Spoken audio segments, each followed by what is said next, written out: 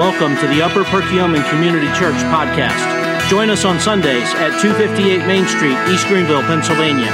Refreshments at 9 a.m., worship at 9:30 a.m., or visit us online at upcconline.org. Now sit back, relax, and enjoy our teaching time with our special guest speaker.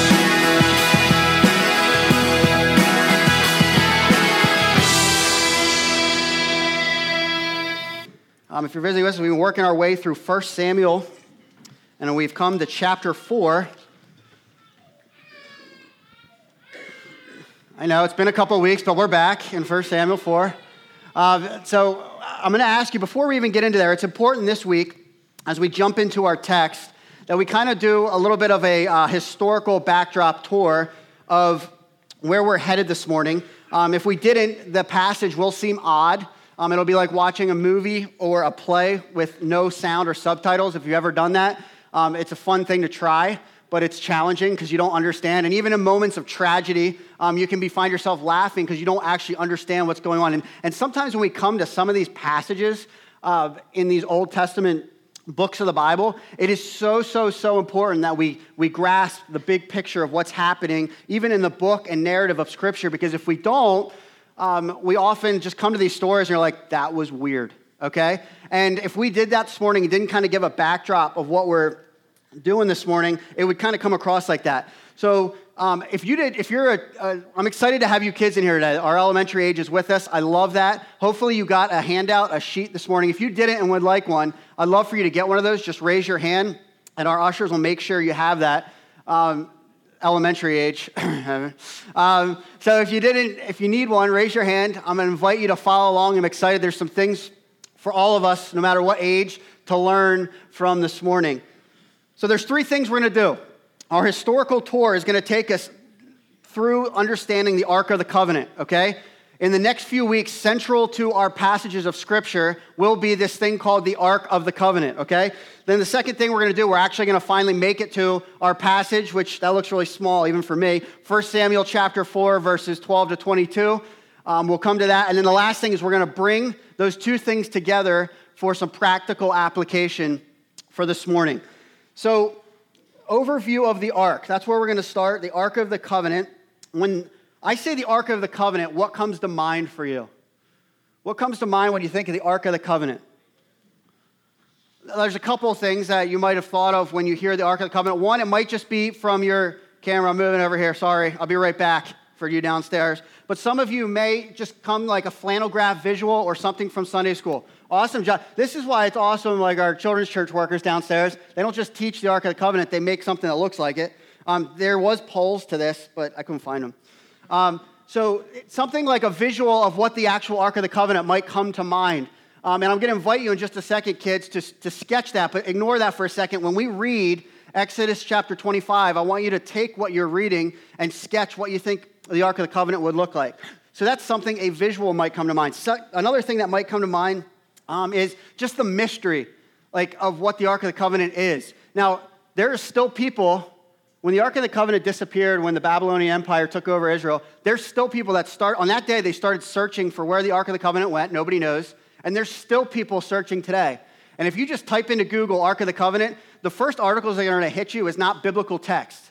It's going to be the latest digging operations in some foreign country or on some mountain where there's a group of scientists who say, we think we know where the Ark of the Covenant is. And so there's this mystery that shrouds this object in the Old Testament. The last thing that might come to mind is Harrison Ford, okay? You guys know why? Yeah, the first movie, okay? The Adventures of the Lost Ark, right? Anybody movie gurus know what year that movie came out? Any guesses? Just yell it out. 83, 81, close. Okay, so 81 was the year, and you kind of could picture Harrison Ford there with his gear and like the whole, good movie. The crazy part is you can go today at 12:30 to the Movie Tavern in Exton and watch that movie. That's the sign of a really popular movie when 30 years later, you can be like, hey, what are we doing today on Mother's Day? Let's go watch Raiders of the Lost Ark. You know, that's a popular, but the problem is when you start thinking of the Ark of the Covenant, either in that mysterious or you limit it to a Bible story, or you think of it in the Hollywood version of the Ark of the Covenant, you begin to miss the power and just how important the Ark of the Covenant is to biblical text. It speaks so much truth into our understanding of the broad range of Scripture, but it also, in very, very real ways, helps us in our theology in the New Testament. When we understand some basic things about the ark, it does that. And so the term in Hebrew that is used over 200 times in the Old Testament is chest or container, which is a good name for it because it was a container. And so that's what it did. It carried certain specific things, which we'll talk about in a second. And so over the next couple weeks, especially the next 2 weeks to come, the ark is going to be so central that we need to understand some of these things. So let's start at the very beginning. It's a very good place to start. I don't know why I'm in the movie theme today, but let's go back. Turn with me to Exodus 25 before we even get to 1 Samuel chapter 4. We are going to be in Exodus 25, 10 to 22, and we're going to see this Ark of the Covenant. Where did it come from, and why is it so central? So as you're turning there, Genesis, Exodus, chapter 25, I'm going to start reading in verse 10. The Ark of the Covenant. They shall make an ark of acacia wood. You can still get things with acacia wood. You can go to Lowe's and get flooring made out of acacia wood. This is what they very detailed as we get into this. 2 cubits and a half shall be its length, and cubit and a half its breadth, and a cubit and a half its height. You shall overlay it with pure gold. Inside and outside shall you overlay it, and you shall make it on molding of gold around it. You shall cast 4 rings of gold for it and put them on its 4 feet, 2 rings on one side of it and 2 rings on the other side of it. You shall make poles of acacia wood and overlay them with gold. And you shall put the poles into the rings on the sides of the ark to carry the ark by them. Verse 15, the poles shall remain in the rings of the ark. They shall not be taken from it. We're in trouble today. And you shall put into the ark of the testimony that I, God speaking, shall give you. You shall make a mercy seat of pure gold. 2 cubits and a half shall be its length, and a cubit and a half its breadth. And you shall make 2 cherubim of gold. Of hammered work shall you make them, on the 2 ends of the mercy seat. Make 1 cherub on the one end, and 1 cherub on the other end. Of one piece with the mercy seat, you shall make the cherubim on its 2 ends. The cherubim shall spread out their wings above, overshadowing the mercy seat with their wings, their faces one to another. Towards the mercy seat shall the faces of the cherubim be. Verse 21, and this is where I want us to pay attention, because we're going to come back to this later. And you shall put the mercy seat on the top of the ark, and in the ark you shall put the testimony that I shall give you. There I will meet with you, and from above the mercy seat, from between the 2 cherubim that are on the ark of the testimony, I will speak with you about all that I give you in the commandment of the people of Israel. So what do we learn from these verses? And why take the time to read these? It's very important because what we can take away from these verses is very simply this. God designed the ark. It was his idea, and he was so specific about how we wanted it to look that he gave detailed instructions on putting it together.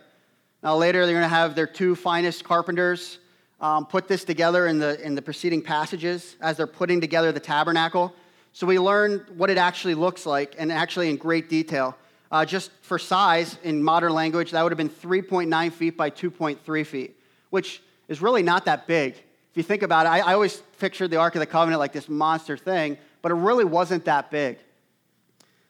But more importantly from this, we kind of learn the Ark's purpose. And this is what it was. The Ark was a constant reminder to the people of Israel of God's covenant with Israel, or God's covenant with Abraham, which was to all the people of Israel. It was a constant reminder when they saw it, or when they knew on certain holidays and festivals the high priest was going into it, they knew that it was a sign of God's covenant with them. And it did this in 2 ways, okay? The first was that it was a sign of God's faithfulness in the past, what he had done, okay? And the next thing it did is it was a sign and a promise of God's covenant and his presence with them, like right now. So there was the past and then right now were the 2 areas that the ark represented in its covenant. So, 3 things. God's past faithfulness was seen in its contents, or what was actually inside.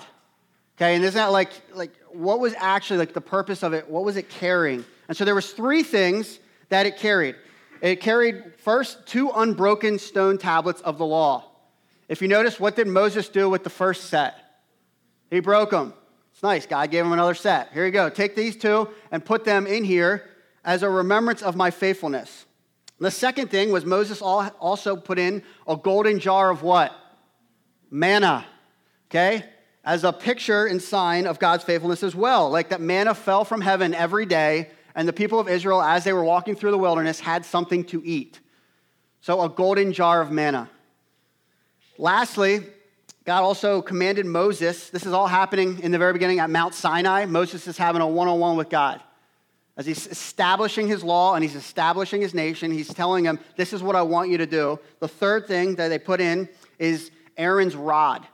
So Moses, Aaron's brother, yes, Aaron had a rod. He says, put the rod in there. And something that God did was the rod actually budded and there was a flower on the end of it. And this was a sign of God's rebellion to remember, hey, do not rebel against me. Okay, so we see the Ark of the Covenant, the purpose for it was that it was a symbol of God's covenant with Abraham. And one thing that it did was it showed his faithfulness in the past. Listen, this is what I've brought you out of, and this is why this is important. The contents matter. The second thing is God's presence in the now was seen in its actual function. And so those last three verses in Exodus 25, if you're still there, it says, all right, so what was the purpose of this thing? And you shall put a mercy seat on the top of the ark, and in the ark you shall put the testimony that I give you. And then this is what he says, this is where I'm going to meet with you. Okay, what a cool picture. So God's like, listen, we're establishing this relationship. I'm not going anywhere. I'm going to come down and meet with you. But not everyone can just look at God because that's instant death. So I'm going to meet here in this room of Holy of Holies, and I'm going to interact and commune with you as a people. And the high priest on the Day of Atonement, which in modern day language is Yom Kippur, that's when the Jewish people still celebrate, okay, a Day of Atonement when God would descend and the high priest would atone for all the sins. You see that he's like, I'm here with you now. His presence is there. That was a function of the Ark of the Covenant. The other function of it was, I want you to turn with me to Joshua chapter 3. We're doing our quick whirlwind tour. Joshua chapter 3.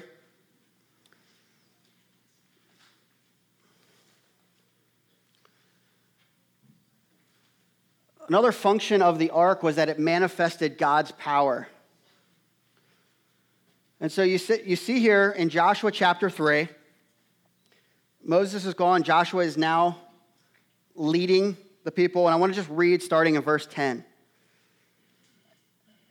You guys ever, you ever go to a game? Sorry, look up. You ever, go to any type of sporting event?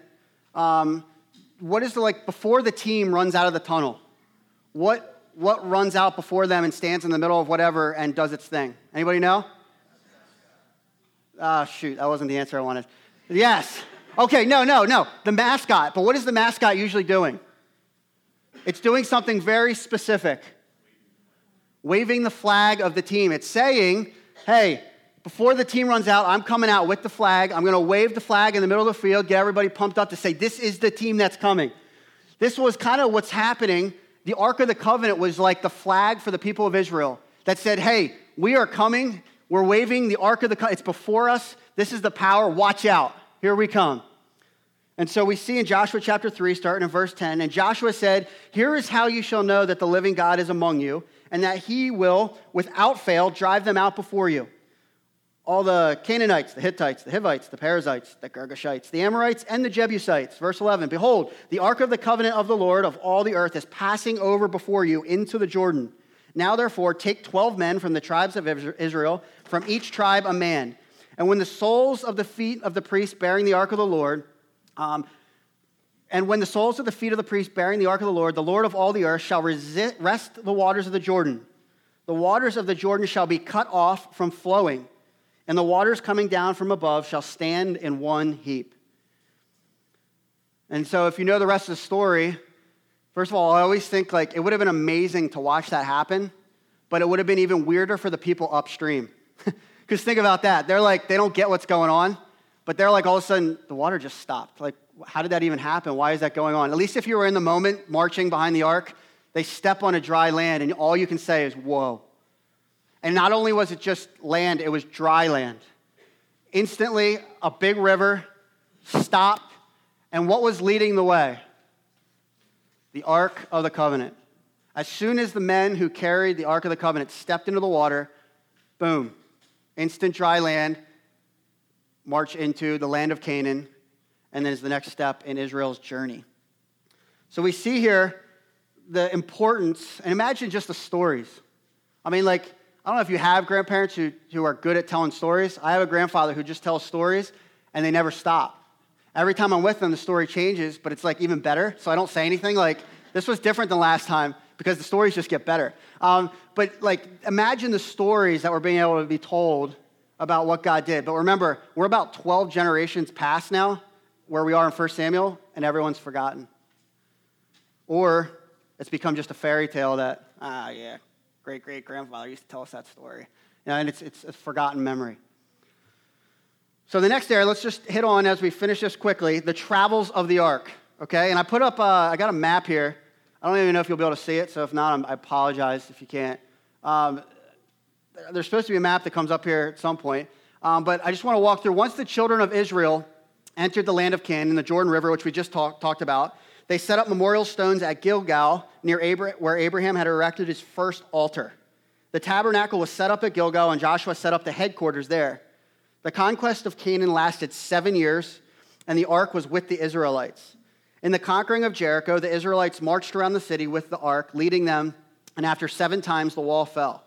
While they were conquering the land, the tabernacle was moved to a more central location at Shiloh. Joshua and the Israelites divided the land of Canaan among the 12 tribes and settled in the land. The tabernacle and the Ark of the Covenant remained at Shiloh for 300 years. It was while the ark was at Shiloh that Samuel, enter our time in our passage today, Samuel was dedicated to the Lord by his mother Hannah, and he was raised by the priest named Eli, a descendant of Aaron. Throughout the period of the judges, the ark was at Shiloh. The tabernacle was referred to as the house of God, and even the temple of God there of the ark was. So if you can just see, this is like really blurry. Man, Google Images never does it. Shiloh, okay, is right up here. So as we read our story today, top right corner, that big red arrow, that's where the Ark of the Covenant has now been for 300 years as it marched out and was a part of the whole chronicle of time throughout Israel. And that's where we find it. And then as we're going to find out today, not good things are going to happen to the ark and its story. So I just wanted to give you a backdrop of the importance of the Ark of the Covenant for this very simple purpose, okay? To a person living in this time, the ark would have been very important if you were Jewish. Now, they weren't all religious, okay? We often think like, oh, they were just all about God. No, it was like our modern society. A lot of them were like Jewish in name only, or they were just all about the national pride. And so the ark had historical significance, national significance. It was the pride and their identity. We read last week when the Philistines saw that the ark was coming, what did they do? They were like scared to death. They're like, oh no, the ark is coming. So there was like national pride. Then it had a spiritual significance. Worship is personal to us. So to the people of Israel, the ark was like an intimate part of their personal worship. And so we see someone living in this time, it would have had a spiritual significance. So let's turn to our passage for today. 1 Samuel chapter 4, we have arrived. We've made it.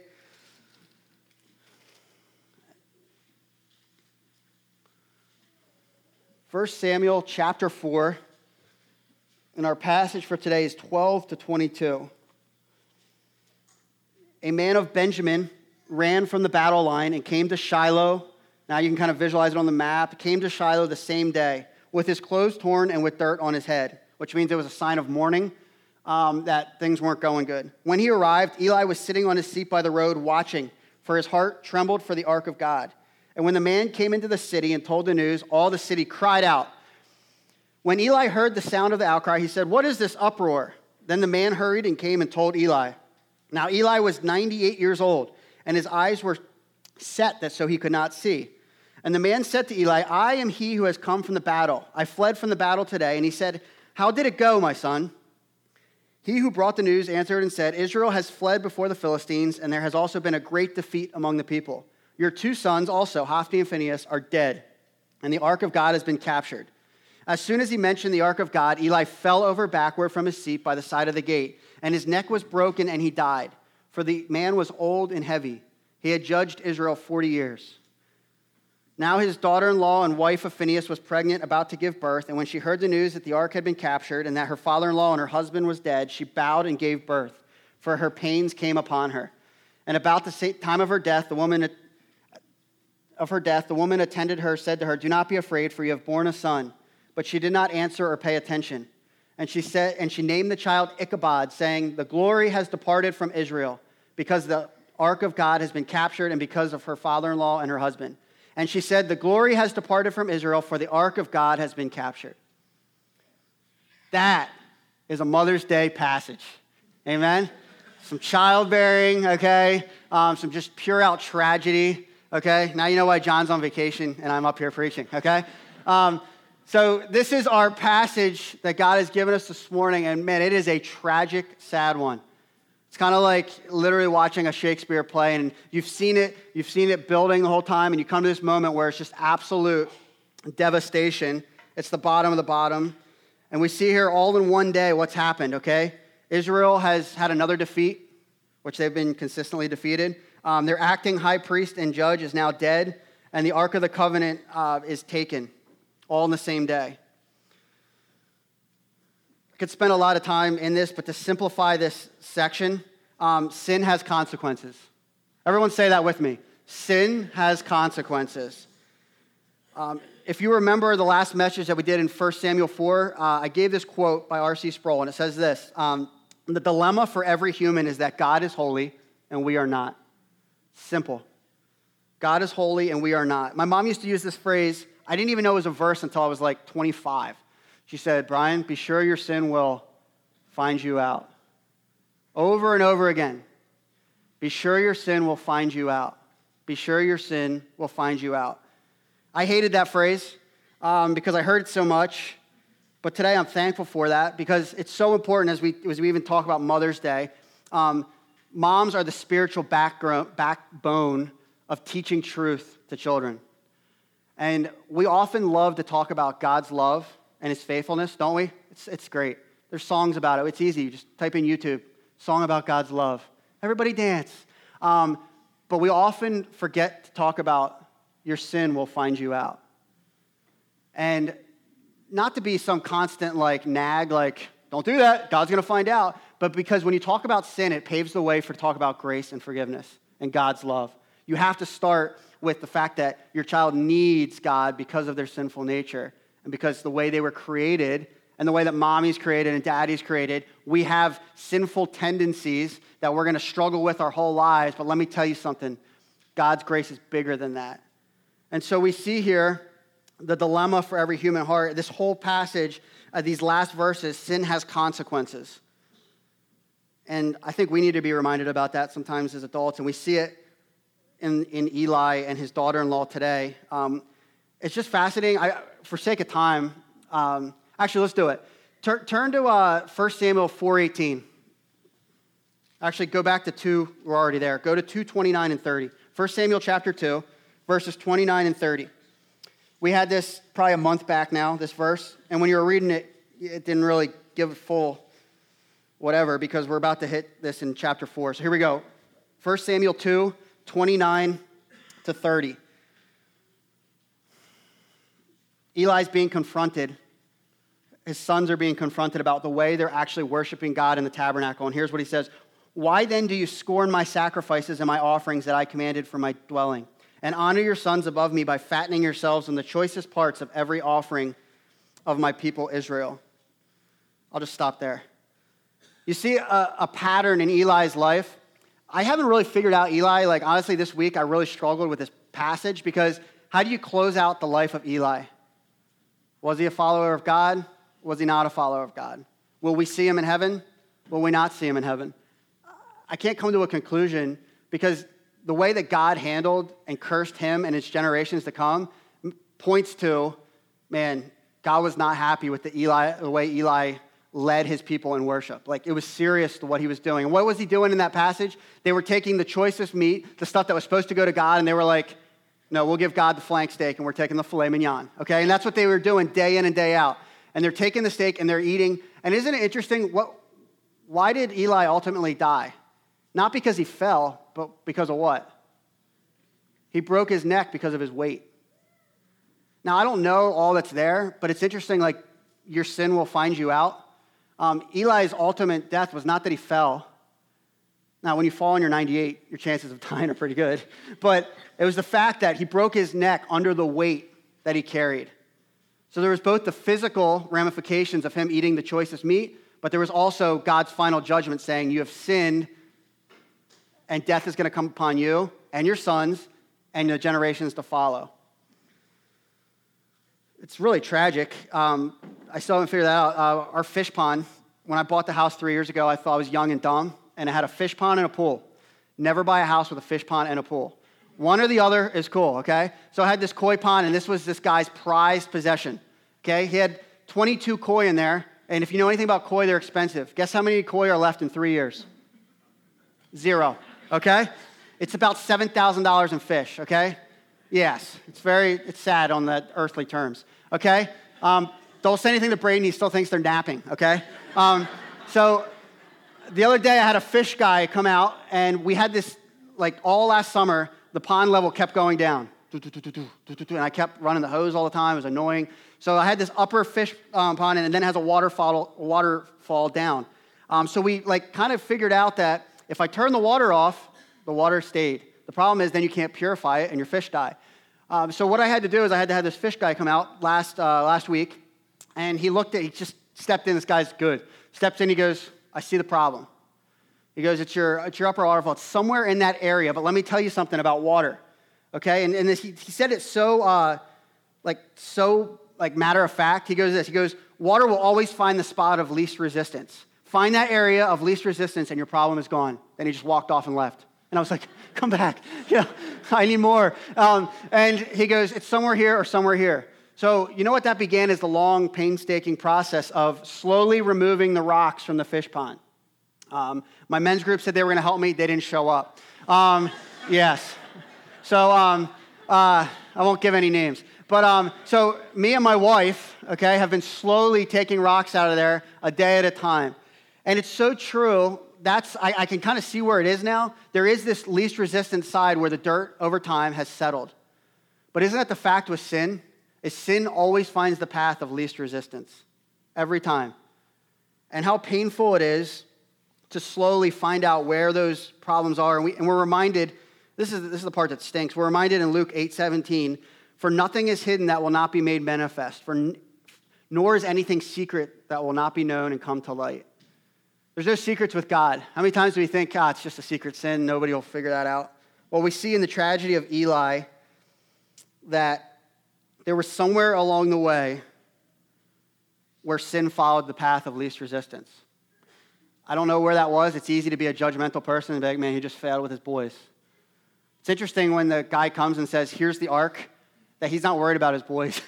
He's like, your boys were killed. But when does he get upset is when he finds out the ark was captured. This is just after studying it, so this is not, I'm not saying this is what the Bible says, but I really believe that after studying the life of Eli, that the reason that the ark being taken was such a big deal for him was that in that moment, he realized selfishly that his legacy was forever shot. If you watch the pattern of his life, it was all about Eli. When people confronted him about what his sons were doing in the presence of God, he said he was more worried about his name than actually what the sons were doing in the presence of God.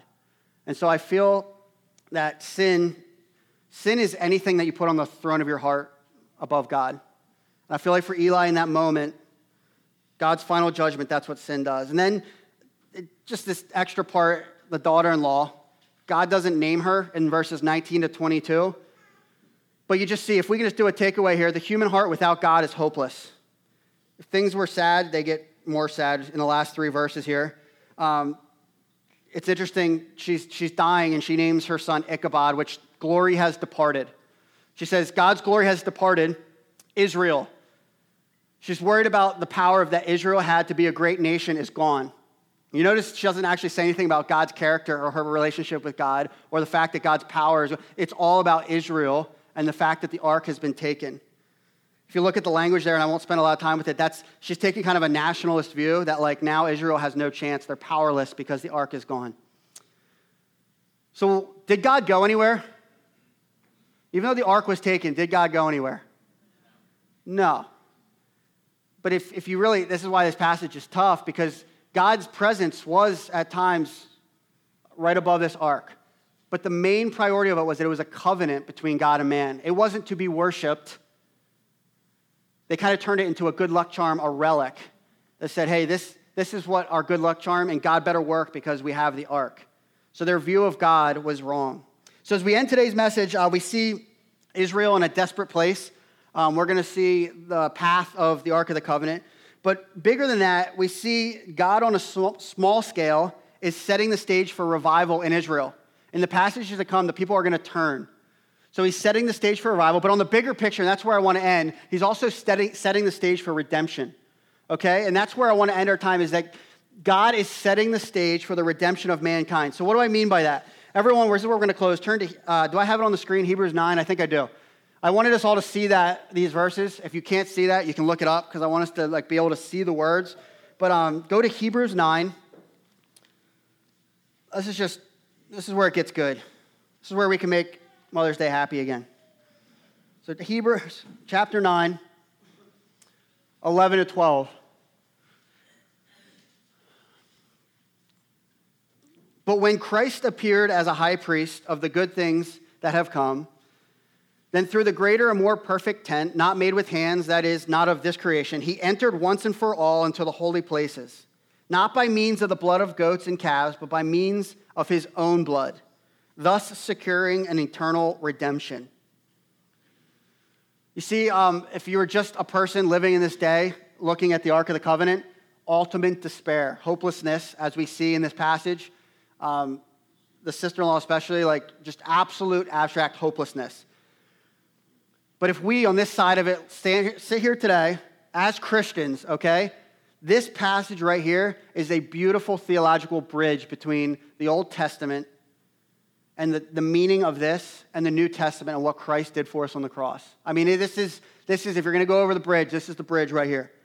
So as God's glory departed Israel in that moment, his glory is actually in the process of being revealed. So the ark was a physical reminder of the covenant between God and Abraham, all right? But Christ is the physical reminder of the new covenant between God and all of mankind. What do we do when we do communion? 1 Corinthians 11:25. What do we say? We read this verse every time that we do communion. We say, just like Christ did, he said, this cup is the what? New covenant. New covenant in my blood. Do this as often as you drink it in remembrance of me. Christ, the physical reminder of the new covenant. The ark was a sign of God's faithfulness and presence. Remember we talked about that? His faithfulness and his presence with them. Christ is a living sign of God's faithfulness and presence. Just read Isaiah 53 and tons of other prophecies in the Old Testament. When Christ came, it was, all right, God is faithful. He's here. It had gone dark. Between the Old Testament and the New Testament, Israel was a wandering, defeated nation. On steps this guy named John the Baptist who starts talking about this guy named Jesus, and we see the rest. This is cool. The ark served as a mediator between God and man. Jesus Christ is the mediator between God and all men. 1 Timothy 2:5-6 says, for there is one God and one what? Mediator between God and men, and that is Christ Jesus, who gave himself a ransom for all. The ark served, lastly, whenever they saw this, okay, think about if you were behind it, crossing the Jordan River, you're walking out, and you're reminded that, the ark, okay, if we don't have God's presence with us, we have no chance of victory. It was a picture of their need for salvation, okay? But Christ and the cross, okay, kick this out of the way. New Testament, don't kick it, it's the ark. The cross, the New Testament, man, what a beautiful picture and a daily reminder of our need for a Savior, our need for salvation. For the wages of sin is death, but the gift of God is eternal life through Christ Jesus our Lord. So here's as we end this, and we read the tragedy that takes place at the end of 1 Samuel 4. We realize that Israel is hopeless at this point. God has distanced himself. He's going to let them reap the repercussions of sin. Be sure your sin will find you out. But here's the hope for today, okay? Take this with you if you forget anything else. We have to rejoice as believers because we're in the same plight as Eli if it's not for the cross. We're in the same plight as that unnamed woman who was only in Scripture for a short time just to give birth and then die so that she names her child Ichabod, the glory has departed. That's you and me without the cross, without Christ as the mediator. That right there, that's worth rejoicing in today. It's powerful. That's what it's all about. Just as the sacrifices were partial atonement, temporary atonement, the cross and Christ was permanent atonement, that as we walk in here week in and week out, that's what we rejoice about, that's what we celebrate, and that's what carries us through whatever a day, week, or month looks like. Let's pray. Father God, we love you. We thank you that your word is alive, active, and even when we come to these passages, Father, that are challenging, and we ask questions like, why did you put that in there, God? Like, look at the pain and misery. We have enough of that in our world today, God. We're reminded that your plan is perfect and it's being completed. And so we thank you for the message of this passage today, God. I thank you that we truly, as believers, God, when God looks down at us, he sees you and he sees us fully covered in the blood of Jesus Christ, God, fully atoned for, so that we don't have to live in this constant state of wondering where you are. And we thank you, God, that Christ was the mediator between God and man. May we celebrate and rejoice in that today. In your name we pray, amen.